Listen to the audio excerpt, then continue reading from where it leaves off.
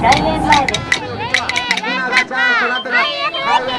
メガネを使うすべての人にもっと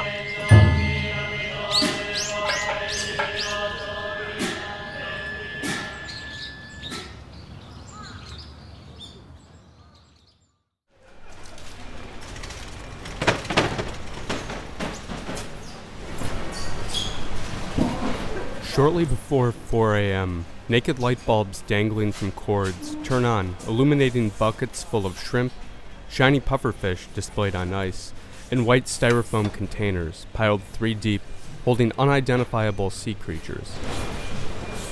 6 days a week, the world's largest seafood market is open for business, and open to tourists.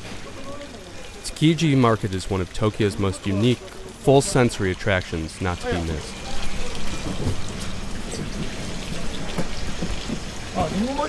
The best time to visit Tsukiji Market is before sunrise, when the market is getting ready to open for business.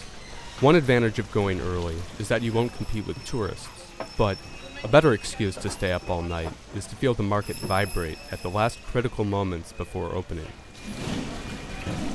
Thousands of workers in jumpsuits run fish from trucks to stalls on parades of rickety carts.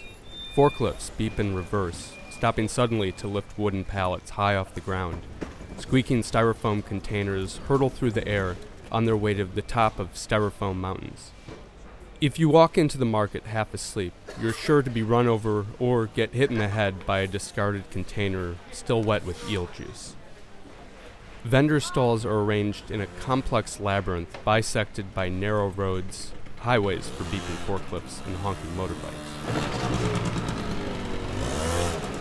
Vendors sell seafood wholesale to chefs at local restaurants and international buyers looking for an exotic catch. Some of the stalls have menacing steel bandsaws with blades rising 10 feet high, caked with silvery scales and pink fish meat. If you spot one of the steel monsters early in the morning, chances are good you'll see tuna purchased at auction just minutes before, shoved through the immense blade.